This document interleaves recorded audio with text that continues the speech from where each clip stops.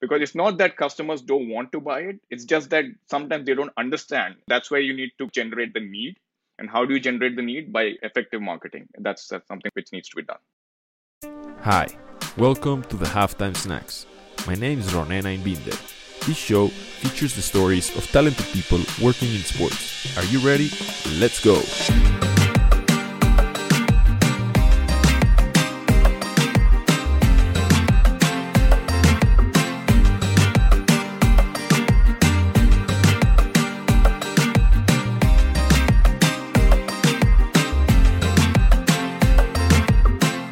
I'm happy to introduce a massive guest to today's Halftime Snack.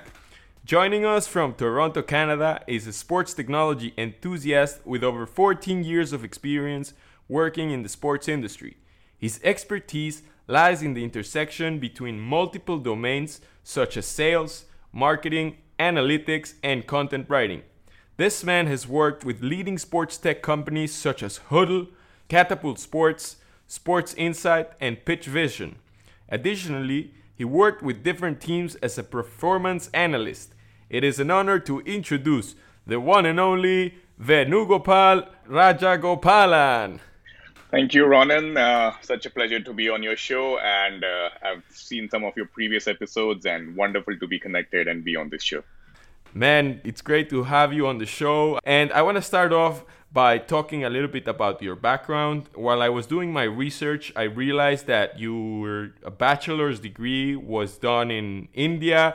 So I guess you're from India and you grew up there. So I want to talk a little bit about that, your educations. What are some of the key lessons that you've learned maybe while you were living there or in your career that you know that you apply in sports today?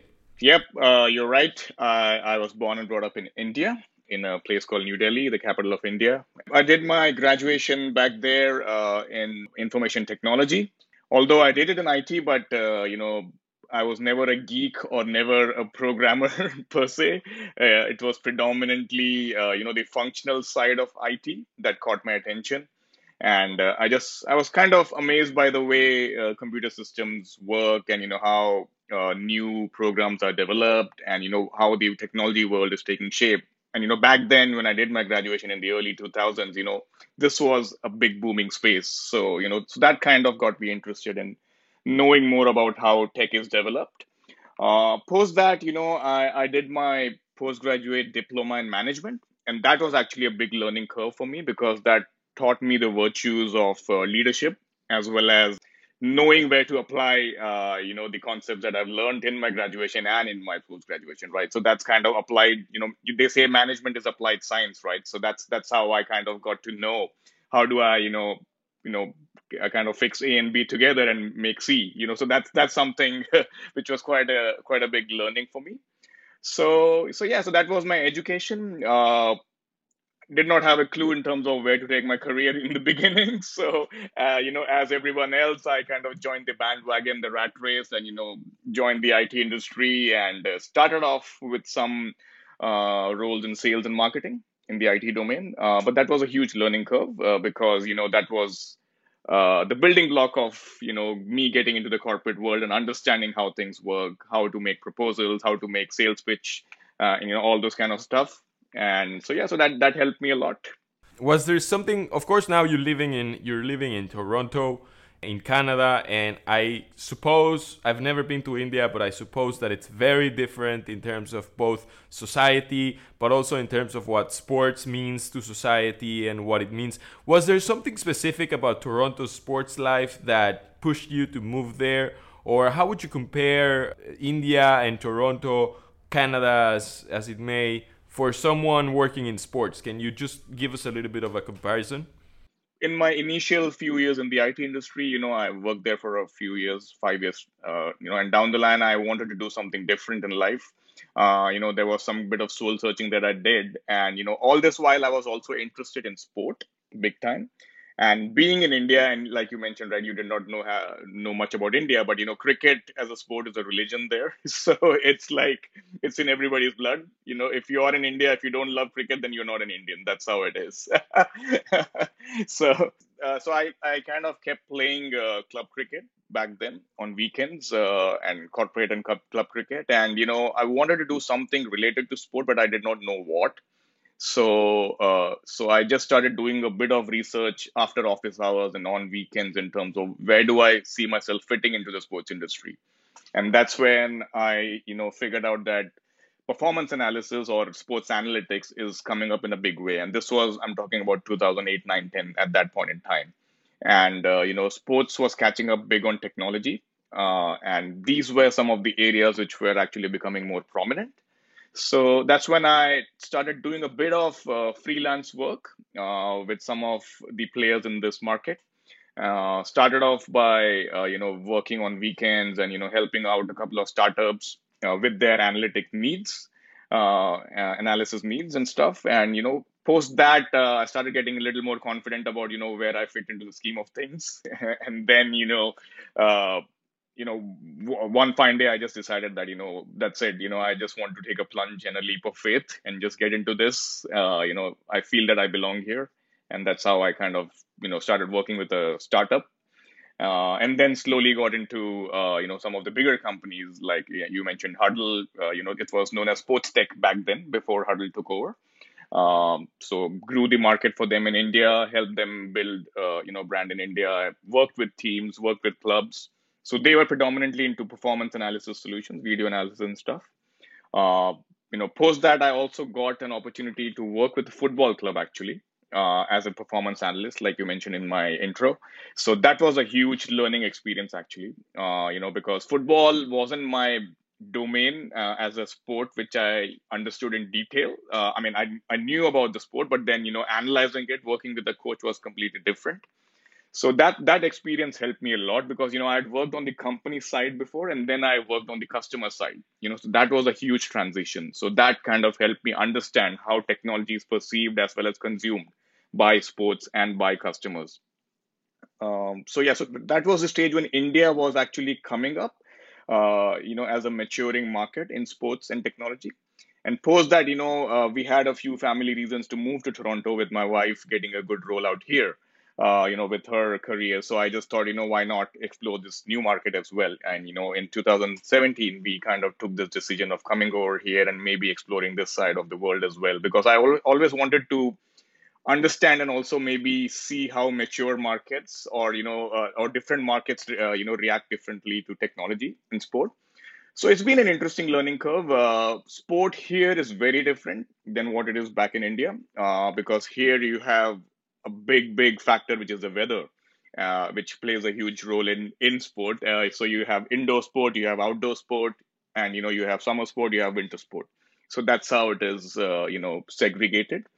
And of course, cricket, there is a bit of cricket here as well. I still do play some club cricket on weekends in summer. But then, yeah, it's not the number one sport. It's more of a summer sport. But then I learned a lot about how sports management, sports marketing is done out here, how people look at fan engagement. And, that's how I kind of landed up into the current role or the current project that I'm doing with Fanisco. It sounds like you were able to take some of the best side of each of the two worlds, an intersection that it would be very hard to find in, especially in Canada, of someone that knows and has this background such as yours, which I think it's amazing. And I'm really curious to ask you, Venu, about your favorite client. Who do you think has been your favorite client to work with in sports? You mentioned Huddle. That was sports technology back then, and now it's Huddle. You mentioned also, I know that you worked with Catapult, which is a company I've been following for years now, and I think it's amazing. But I want to ask you, which has been your favorite client to work with, and why would you say that? Honestly, there are so many wonderful experiences that I've had working with all these wonderful organizations, right? So and each of them had a very unique experience in itself. For example, when I started off with Huddle, when I started there in India, so I got to, I mean, I went to Australia for a few days of training, then I got to experience how sport is perceived there and how they look at technology in sport. And then, how different it is to India. And, and that was a big learning curve and a big learning experience, both for me and for the company as well, in terms of how do you sell this technology in a market which is completely different, right? Wherein a lot of education was needed, a lot of handholding was needed, and a lot of marketing was needed as well to make people aware of what it is. And that was a big experience because, when you see those initiatives bearing fruit, and your efforts kind of getting recognized, and getting into converting a customer, that's when you really feel good about it, right? Similar experience with Catapult, because Catapult was an extremely technical product. The GPS tech that is there, and for me as a non-sports scientist to understand that and sell that was a huge challenge.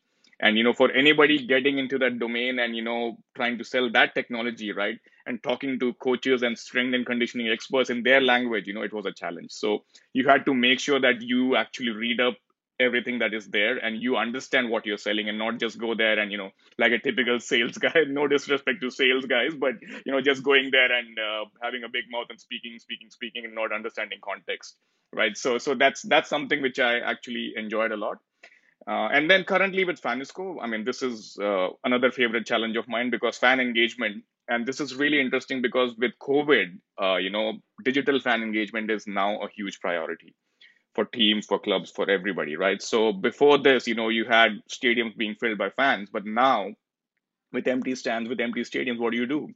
So this is the only option available, engaging fans digitally. How do you get sponsorship through digital mediums, right? So this is a very, very interesting challenge. And I think this is one of my current favorite projects as well with Fanisco, because, I'm getting to learn a lot in this endeavor. And as well as, being in this environment, in this new exciting space, it's kind of helping me hone my skills as well. And it's giving me that entrepreneurial feeling wherein you are working for a startup and trying to project this. And it's kind of it's pretty interesting. It's very, very interesting. I mean, this space is going to grow like anything, and that's where I feel the future is going to be with fan engagement digital. Now that you mention both marketing and sales and engagement, I want to ask you if there are, if it comes to mind, if you think there are 3 or 4 marketing and sales practices that teams and brands should do more, even technology companies. Which practices do you think they should do more of that they're not doing, and why do you think that they are essential? So I think from a marketing and sales standpoint, one part which I already mentioned before is that, and I think this is one question which is also asked by Jeremy, if you remember on Twitter yesterday, right? In terms of how do you sell or market differently to different markets, right? Or geographies. So I think that's a very, very valid point, because, in my experience of working with Catapult and even with Huddle before, we had a clear-cut strategy of how to approach India as a market, because it wasn't that, people understand the technology right away. It has to, go through a series of education, as well as, marketing, as well as getting people to know about the technology first, than going and telling that, what, this is a product, this is what you'll get, this is the price, pay for it. That doesn't work in India, or even in Asia for that matter. So you need to kind of win the customer's confidence. And that's where I feel that, seminars, webinars, education, as well as, hand-holding clients, giving them maybe a free demo license to try out something, and, then seeing is believing, right? That's how it works. So I think that's how the approach should be for markets which are not as mature as some of the other markets, right? So that's a big learning. I think that's something which companies should do, especially if they're looking to enter, say, places like South Asia and stuff. Because it's not that customers don't want to buy it; it's just that sometimes they don't understand, and that's where you need to kind of generate the need. And how do you generate the need? By effective marketing. That's something which needs to be done. Wow, that's a really good lesson. I didn't really thought about it that way, but I feel like when you have experience working in different markets, you kind of understand that not every market is the same, and also not the needs of every person in the market are the same. So learning how to compensate the needs, identifying clients' potential interests are some of the things that I take away from what you say, and I appreciate that, Venu. I want to know, You, of course, you became a freelancer of the sports industry. You consult teams, you consult companies, you help them in business development, in market research, in sales, marketing, all of these things. What are some of the advantages that you've realized from becoming this freelancer in the sports industry? And I want to know if there are any disadvantages of the format of working that way. Is there any disadvantage? Can you tell us a little bit about both sides? Sure. Advantages are plenty. One is that you kind of tend to experience a wide range of clients to work with, as well as a wide industry in terms of you could work. For example, now I'm doing something in fan engagement. I'm also doing something in market research. I'm also teaching a few university students back home in India. So it's like you're broadening your scope. You could do much more sitting at home, working from home, or working from anywhere in the world, right? So you have multiple avenues to work for. So your learning increases, your network increases. I think that's the biggest advantage. People start knowing you, when you do multiple projects. You grow your network, as well as it's a big how do I put it? It's a big learning curve for anybody who is doing multiple things together. Of course, all those things have to be prioritized in terms of how do we deliver each project. It's not that the quality should go down. Everything should be done spick and span.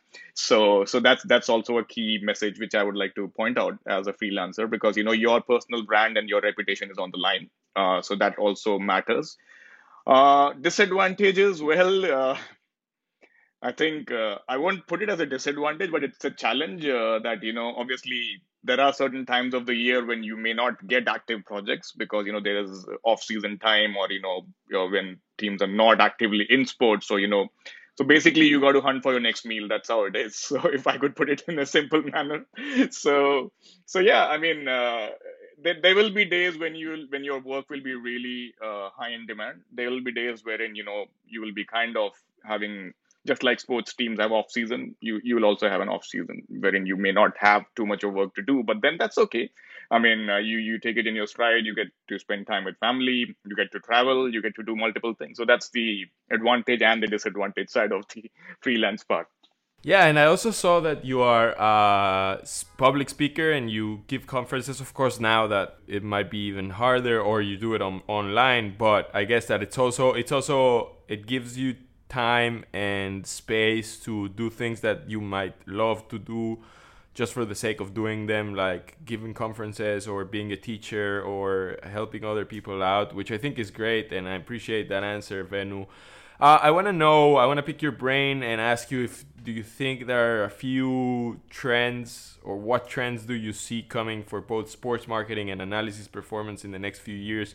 What are your thoughts on that? In terms of performance analysis, one area which is definitely doing the rounds right now, and is a futuristic thing to look out for, is machine learning and AI. I think that is something which is huge, because the way I have seen the market is that performance analysts, as well as a lot of people, do a lot of donkey work, collecting data, coding each moment of the game, or tagging stuff, and, using video and stuff. But now with AI cameras, or even, computer vision, all that donkey work is reduced. And that's a big, big plus, because, the analyst and the coach can then focus on the strategic side of things instead of doing the tactical side, and, or, capturing the data. If the data can be captured automatically, and, if it can be done accurately, that will be a huge plus for any team, because it saves a lot of time and effort, human effort. Of course, when I say that with the greatest of respect for humans, because technology is there as an enabler. It's not something to replace you, and that's something which I keep harping upon, in all my conferences. That some of the coaches, or some of the people, some people may not see technology as a big, or they might see it as a threat. They might feel that oh my god, this is going to take away my job, but it's not like that. Especially in sport, there's no greater strategic insight machine than a human brain. That's what I will say. Technology is there just to enable you to make better decisions, but it cannot make the decision, right? That's how I'll put it. So that's one. Another trend which I definitely see, and in my current role with Fanesco, is also that digital fan engagement and augmented reality. I think this is something which is a huge trend which is going to come up. virtual reality, augmented reality, because now fans may not get access to stadiums because of things like COVID. But how they can be involved in the team? How can sponsors get involved by doing these immersive experiences, right? By doing this augmented reality initiatives and digital fan engagement initiatives. That's how you'll kind of get fans to get involved, sponsors to get involved, and the teams to have more digital fans engaged. Wow, that's super interesting, Venu. I appreciate that. I think that the key takeaway from what you just said is that we should see technology as a tool that will help us reduce the dirty work, the clutter work, the things that humans might take them years to do. It's gonna enable us. It's used basically as a leverage. It will help you and humans do better decisions because the technology will enable you to do better decisions. Absolutely. I mean, if I could just give you an example, right, about the same thing, what I was doing with the football club, right? So my standard job used to be, filming the game. We used to have a broadcaster footage as well, but then, we were very careful not to rely on the broadcaster's footage because, the broadcaster will focus on multiple other things which we don't need. For example, on the crowd, or, he'll specifically focus on the ball. But what the coach needed was, a complete bird's eye view of the football pitch where he could see team formations, he could see who's where, if somebody's out of position, and, if the striker or the goalkeeper is in the best position to take that shot or, save the goal. So, that was something which I used to do, film the game, come back. And then, there used to be a complete series of analysis that we used to do with the coach. So, the first day used to be just looking at, a ball in play version of the game. So when I say ball in play, it's basically cutting out all the time that, the ball is not in play, injury time or substitutions, blah, blah, blah, everything. So a complete 90-minute footage was packaged into 60 to 65 minutes, just to show to the coach as a highlights package. And then the second day used to be looking at team level stats. What has the team done? How many passes were successful, unsuccessful, percentage, blah, blah, blah, all those kind of stuff. Then the third level of analysis used to be player level analysis. What has each player done in his position? So all those stats used to be broken down into these kind of components. So it used to take me at least 2 or 3 days to kind of compile everything together. So I think if AI or machine learning can help break this down and help simplify this process, nothing like it, right? So it saves human time and effort. Plus, it kind of helps the analyst to focus on much more other things with the coach, which the coach would want to do. Wow, that's a great example, Venu. I love it. I never thought about it that way, but putting it in that specific scenario, I understand it perfectly, and I'm sure the listeners will understand it as well. And my last question for you, Venu, before we go, I want to ask you a personal question, and that is, what's the best advice that someone has ever given to you, and why do you remember that as being the best advice? I've been very fortunate to have worked with a lot of wonderful people in my career, and I've learned a lot from them as well. One person whom I'll always remember throughout my life, as a leader, as a mentor, is he was the former CEO of Sports Tech, which is now called as Huddle. His name was Philip Jackson, and I think with him, his personality as well as his aura, and the way he carried himself as well as the way he treated people, it was so beautiful, and a perfect example of leadership, as well as how to run a company successfully, how to get the right processes in place. And sitting in Australia, he had a complete bird's eye view of what's happening around the world with the company, and I think he had great insights. One of the famous quotes that he always used to, tell us is, and especially when we used to discuss business plans with him, is that, I made the mistake of making a presentation and telling him, I hope that this gets converted and we'll have this in the next quarter. And then he quickly pointed out to me that, what, Venu, hope is not a business plan. So I think I'll always remember that aspect. And, so that was something which is kind of embedded in me throughout my life. And, I always remember that quote, whenever I say the word hope, then he'll say that hope is not a business plan. If it's there, it has to be either something, which is measurable, or it should not be there. That's great, Venu. I think that's a great place to wrap today's conversation. Venu has a clear experience, a unique set of background and knowledge in sports and technology, and there's so much to learn from him. I appreciate your time, Venu. It was amazing to host you on this Halftime Snacks show. I can't wait for us to meet and talk more about sports and technology in the future, hopefully once this pandemic is over. But for now, thank you so much for coming to the Halftime Snacks, Venu.